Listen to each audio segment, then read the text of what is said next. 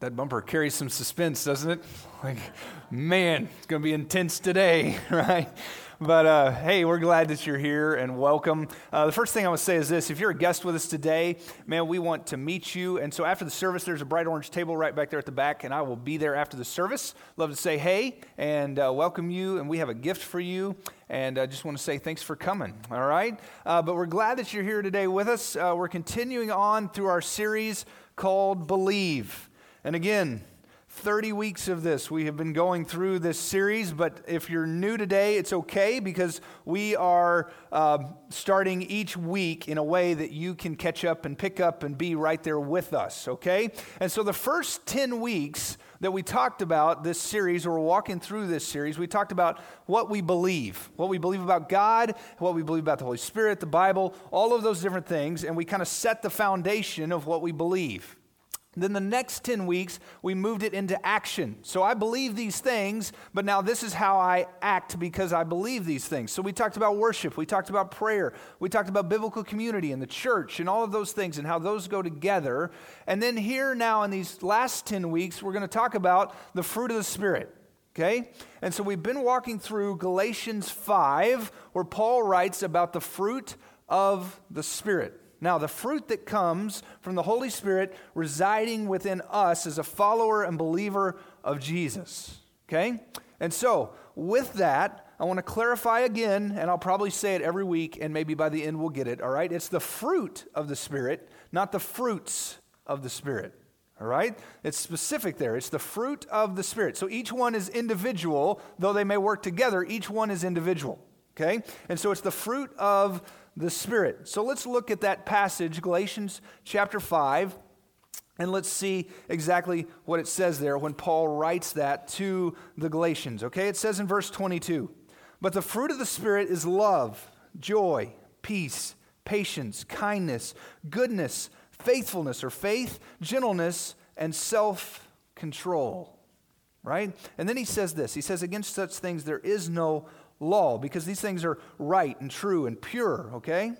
Now, those who belong to Christ, Jesus has crucified the flesh with its passions and desires. And since we live by the Spirit, we must also follow the Spirit. Now, I know that not all of that was up there today, but I want to clarify for you this fact, okay? It says, "Against such things there is no law." Why? Because these things are good.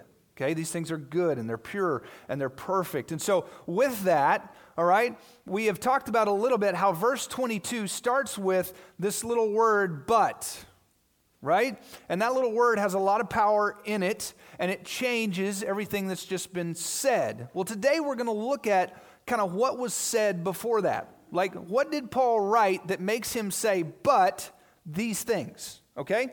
And so if you have your Bibles, we're going to be right there before that in Galatians chapter 5. We're going to kind of start in verse 19. Okay? And it says this. It says, "Now the works of the flesh are obvious." Okay? Then there's a colon there, and he's got this list. Okay? And so here they are: sexual immorality, moral impurity, promiscuity, idolatry, sorcery, hatred, strife, jealousy, outburst of anger, selfish ambitions, dissensions, factions, envy, drunkenness, carousing, and anything similar. And so he gives this list, right? Like, these are the things of the flesh. These are the things that we, without the Spirit, naturally tend to lean towards. This is what we tend to desire without the need or without the help of, if you will, the Spirit. All right? And then he continues on and he says this. He says, "I tell you about these things in advance, as I told you before, that those who practice such things will not inherit the kingdom of God." Now, what he's saying there is this, because you might be going, well, you know, I've maybe sinned in that way, or I've maybe been envious or angry or one of those things, and you're like, well, I'm not sure about that. But look here, what he's talking about is when those desires of the flesh have the upper hand, okay, they become obvious in our lives. But then when he says that they are not ready for the kingdom of God, he's talking about those that practice these on the regular, right? Kind of live in these things, then they're not fit for the kingdom of God. Now, why would that be that they're not fit for the kingdom of God? Because they're not pure and they're not clean, right? The things of the Spirit are pure, the things of the Spirit are clean. And here he's listing these things that are not pure and not clean, okay? Now, we're going to step ahead a little bit in our list there in Galatians. We've kind of been going in order, and today we're going to kind of step ahead to this idea of self-control, all right? And so we're going to be moving forward to that. And kind of our key scripture for this week was Titus chapter 2, verse 11, okay? And it says this. It says, "For the grace of God has appeared, bringing salvation for all people." Now, how has the grace of God appeared? It has appeared through, as we're going to find out at the end of this verse, Jesus, okay? But he's brought salvation for all. But then there's a next thing to that, okay? So salvation comes, but then there's this next thing, and it says, "Instructing us to deny godlessness and worldly lust and to live in a sensible, righteous, and godly way in this present age, while we wait for the blessed hope, the appearing of the glory of our great God and Savior, Jesus Christ." So look here, he desires for us to be instructed. To be instructed to do what? To deny godliness and to deny worldly lust. But then he desires what from us? He desires that we live in a sensible and a righteous way. Okay? Now, here's the thing this morning. You may look at that and go, well, you know, I screw up. Like, I mess up occasionally, or maybe even you're like, I screw up often. But either way, here's the thing. That shows us ultimately this, that we need help, right? We need a helper in that. We need Jesus himself to be a part of our lives, so then we can pursue the things of not the flesh, but the things of the Spirit, right? Because look at the next part of that verse. It says here, he gave himself for us to redeem us. Right? To redeem us. Like, that is his desire. That's why he gave up his life for us, is to redeem us from all lawlessness and to cleanse for himself a people for his own possession, eager to do good works. That's why he gave himself, is so that we ourselves would then be redeemed. Okay? Now, what's there? Like, what is there to redeem us from? Well, ultimately, the flesh. Right? Those desires of the flesh. They will always be there. We can't get rid of them. Like, they will be there no matter how much we love Jesus. There will always be this tension between the desires of the Spirit and the desires of the flesh. It'll always be there. But as we draw closer to Jesus, guess what? We work through that desire. Okay? And we're gonna walk through that a little bit here this morning, okay? So first, let's do something practical here just for a second. If you got a piece of paper or something like that, okay, here's what I want you to do. I want you to think about this question right here. What are some of the areas where you maybe lack self-control? All right? What are some of the areas that you maybe lack self-control? Now, this may be a hard list to write, or this may be an easy list to write, or this may be something that you don't want to write. But here's the thing. I want to kind of, we got to bring ourselves to a place of reality first. Like, what are the things that we perhaps struggle with? Let me give you a couple different ideas, okay? So the first one was this. Spending versus income, right? Like, you have no self-control. You just buy, but yet the money isn't there. Okay? Maybe that's one. Maybe it's words that are spoken to others. Or maybe it's words that are posted to others. Right? Or maybe it's sexual desire. Maybe it's dating, or it's pornography. It's something along those lines. Maybe it's an addiction to a substance or a drink. Maybe it's your appetite. Like, maybe you just feed, right? Whatever it might be, there's multiple hang-ups that can come into our lives. But we've got to bring ourselves to a reality of, okay, what are the things? Like, what are they? Because if you don't pinpoint them, it's going to be really hard for you to allow the Lord to work in your life in those areas. So what are they? All right, so that's where we're starting this morning. What are those things in your life? Now, here's the thing. No one in the room is fully immune from that list that I just mentioned, right? None of us. Not a one of us. So here's the thing. They are things that we can, though, have self-control over. It's possible. It's possible, but you're not going to be able to do it alone. You're not going to be able to do it alone. That's why we need Jesus. Okay, so here's the thing. Our natural tendency, again, is what? To go to the flesh. Now, here's the thing as we walk through this morning. Peter, okay? If we think about Peter for a minute, Peter was like, close to Jesus, there with Jesus, but Peter made a lot of mistakes, right? Like Peter, and even like the most key moments, Peter makes the mistakes. And he kind of goes towards the flesh occasionally, and he doesn't always go towards the spirit, right? And so his life with Jesus and his time with Jesus was kind of crazy in the things that he did. But later, he would write these two kind of letters, if you will, postcards even, to the churches or the believers in 1 Peter and 2 Peter. And so when he's writing those, think about this for a second, he is writing from almost personal experience. Right? Like, this is how I screwed up, and I want to share it with you now so you won't screw up in those same ways.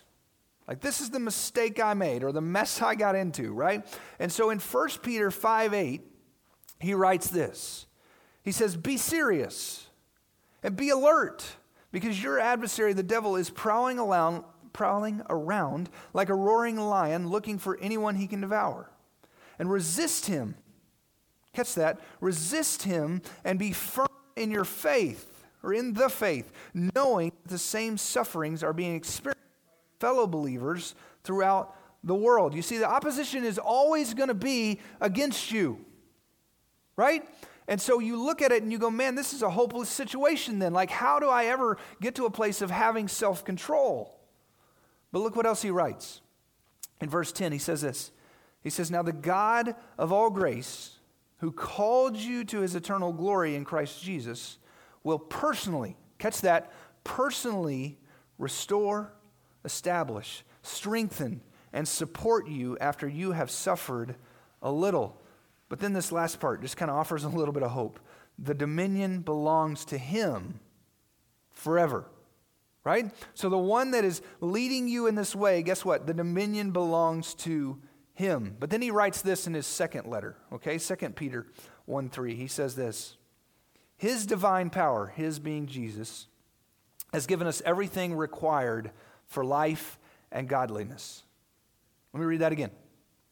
His divine power has given us everything required for life and godliness through the knowledge of him who called us by his own glory and goodness. And by these he has given us very great and precious promises, so that through them you may share in the divine nature, escaping the corruption.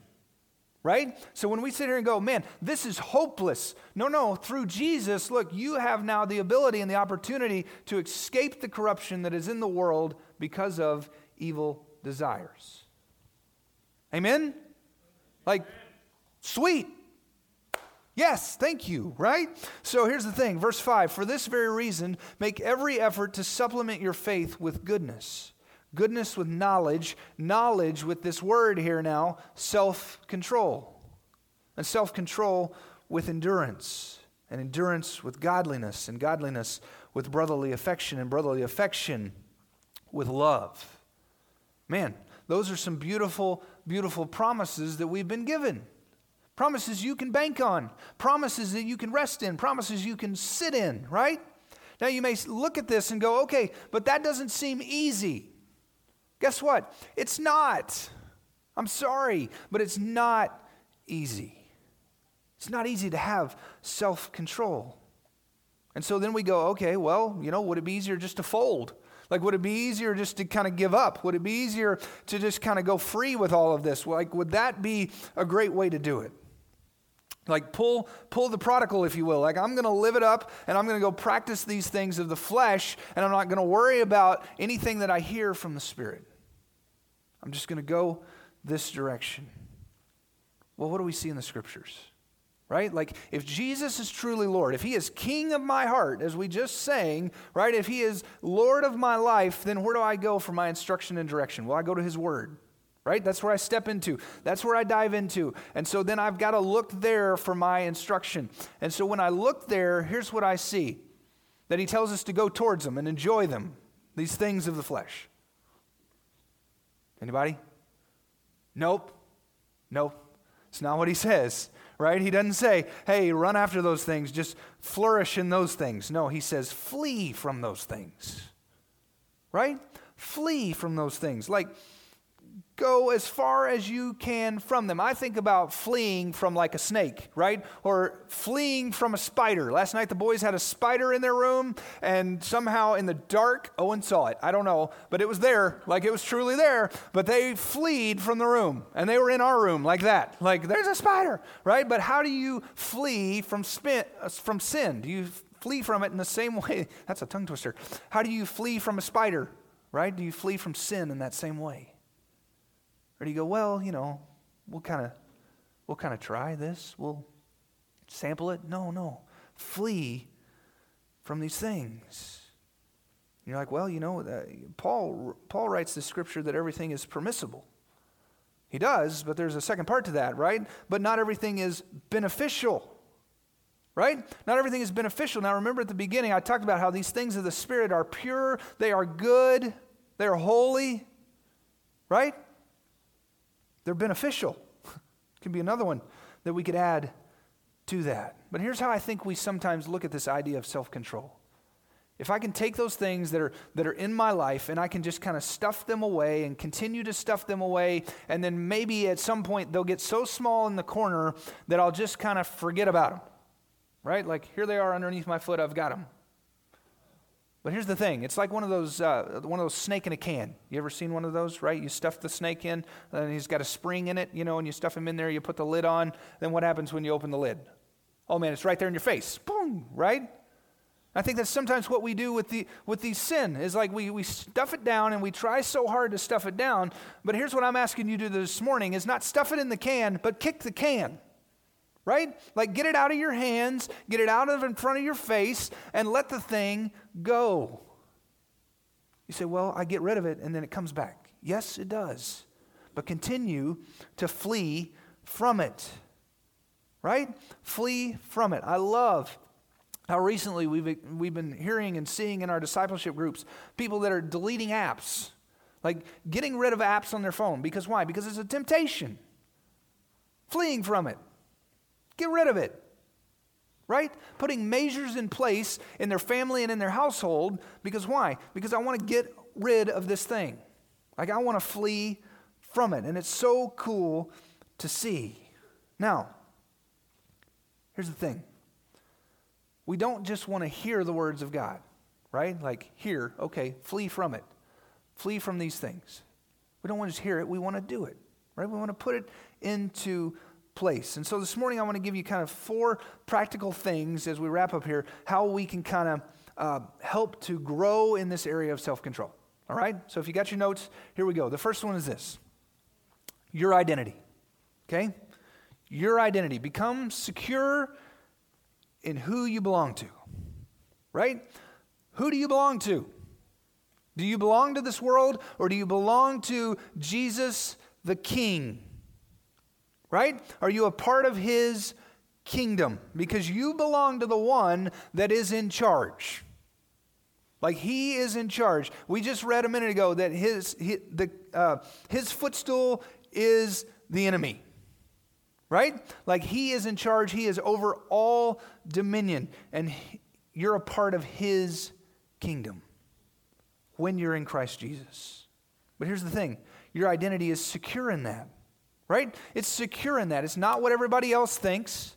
It's not what you think, but it's what he has promised you, what he has told you. And so when your identity is secure in that, that is an amazing place for you then to start, because you're not looking at what everybody else is wanting from you. You're saying, what does Christ Jesus want from me in the way that I live? Okay? So first thing, your identity. The second one is this.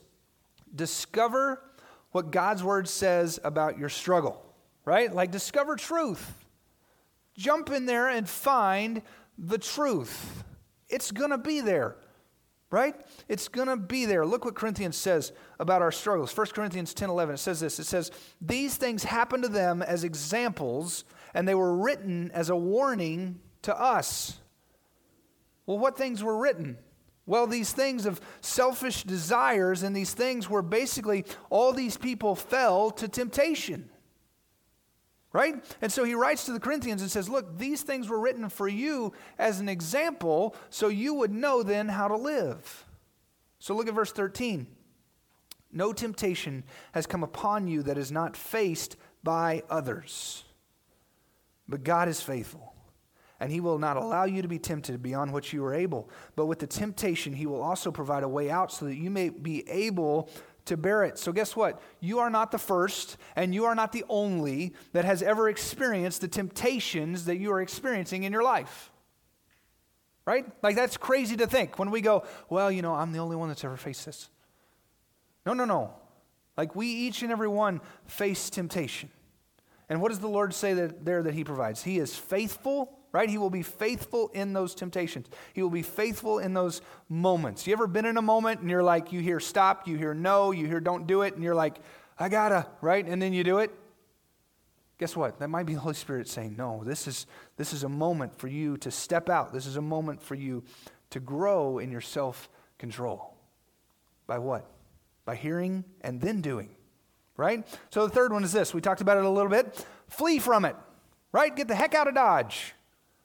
Work to flee from it. Imagine how the stories of the Bible, where if people fell into temptation, or even your own personal story, would or could have been different if you would have fled from that temptation, right?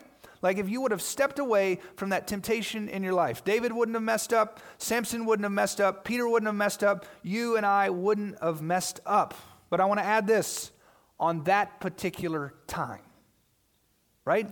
On that particular time. Because here's what happens, okay?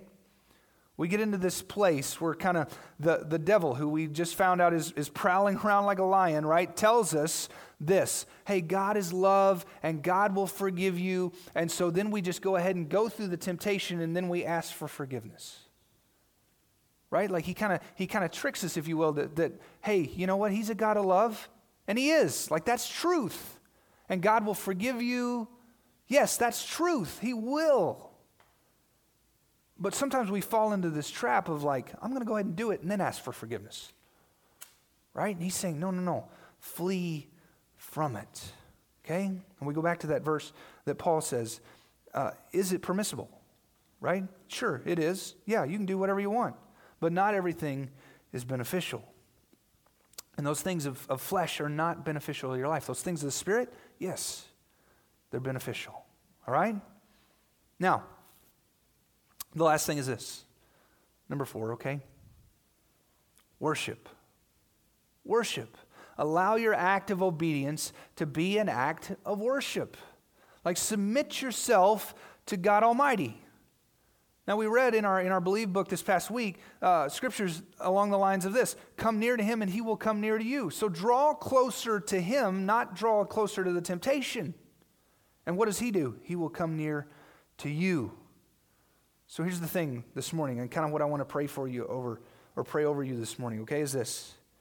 In the name of Jesus, I ask you to declare war on any sin that is robbing Jesus of the worship he deserves. Right? Let me say that again. In the name of Jesus, I ask you, each of you, to declare war on any sin that is robbing Jesus of the worship he deserves. Declare war. Right? Ask Jesus to fight for you, because God's Holy Spirit is bigger than any of those temptations coming in your life. He's bigger. The Holy Spirit is bigger. I want to kind of end with this, okay? Like shining a little bit of truth into your life. Those things of temptation are not good for us. Okay? And it's more importantly not okay with Jesus. Like, he doesn't like those things for your life. He doesn't desire to see those things in your life. What does he desire? He desires to see the things of the Spirit being birthed and growing in your life. Okay? So I want to leave you with this last verse here of what Jesus has done for us. This is the thing I want you to rest in this week, okay? This is what Jesus does for us as we battle against these temptations with our self-control. Romans 6:6, it says this. It says, for we know that our old self, right, who we used to be, was crucified with him in order that sin's dominion over the body may be abolished. It's gone, right? It's gone, so that we may no longer be enslaved to sin, since a person who has died is free from sin's claims. Now, if we died with Christ, we believe that we also live with him, because we know that Christ, having been raised from the dead, will not die again. Death no longer rules over him. For in light of the fact that he died to sin once for all. But in light of the fact that he lives to God. So you too consider yourselves dead to sin, but alive in God, or alive to God in Christ Jesus. Therefore, all right, so now all that's been said, so therefore, do not let sin reign in your mortal body, so that you obey its desires, right? And do not offer any parts of it to sin as weapons for unrighteousness. But as those who are alive from the dead, offer yourselves to God, and all the parts of yourselves to God as weapons for righteousness. Can you imagine? Imagine that for a second. You are a weapon to righteousness when you submit yourself to him. Right? A weapon of righteousness. For sin, look here, verse 14. For sin will not rule over you because you are not under law, but under grace. The grace and the love that Jesus has for you. That's something to celebrate. Right? Like, that's something to celebrate. Thank you, Lord. Thank you for that and what you've brought me out of, okay? So this week, here's what I want you to do, okay? I'd love for you to come back to this, Romans 6, right? Read through that again and again. If you have multiple days, go for it. If you have one day, try that. But go back to these scriptures and bank on the promises that are there. Okay? Your old self is crucified in Christ. If you don't have Christ in your life, man, let's begin that conversation. Let's begin that move towards Christ and what he offers there for you. All right? Let me pray for us, and then we'll finish up today.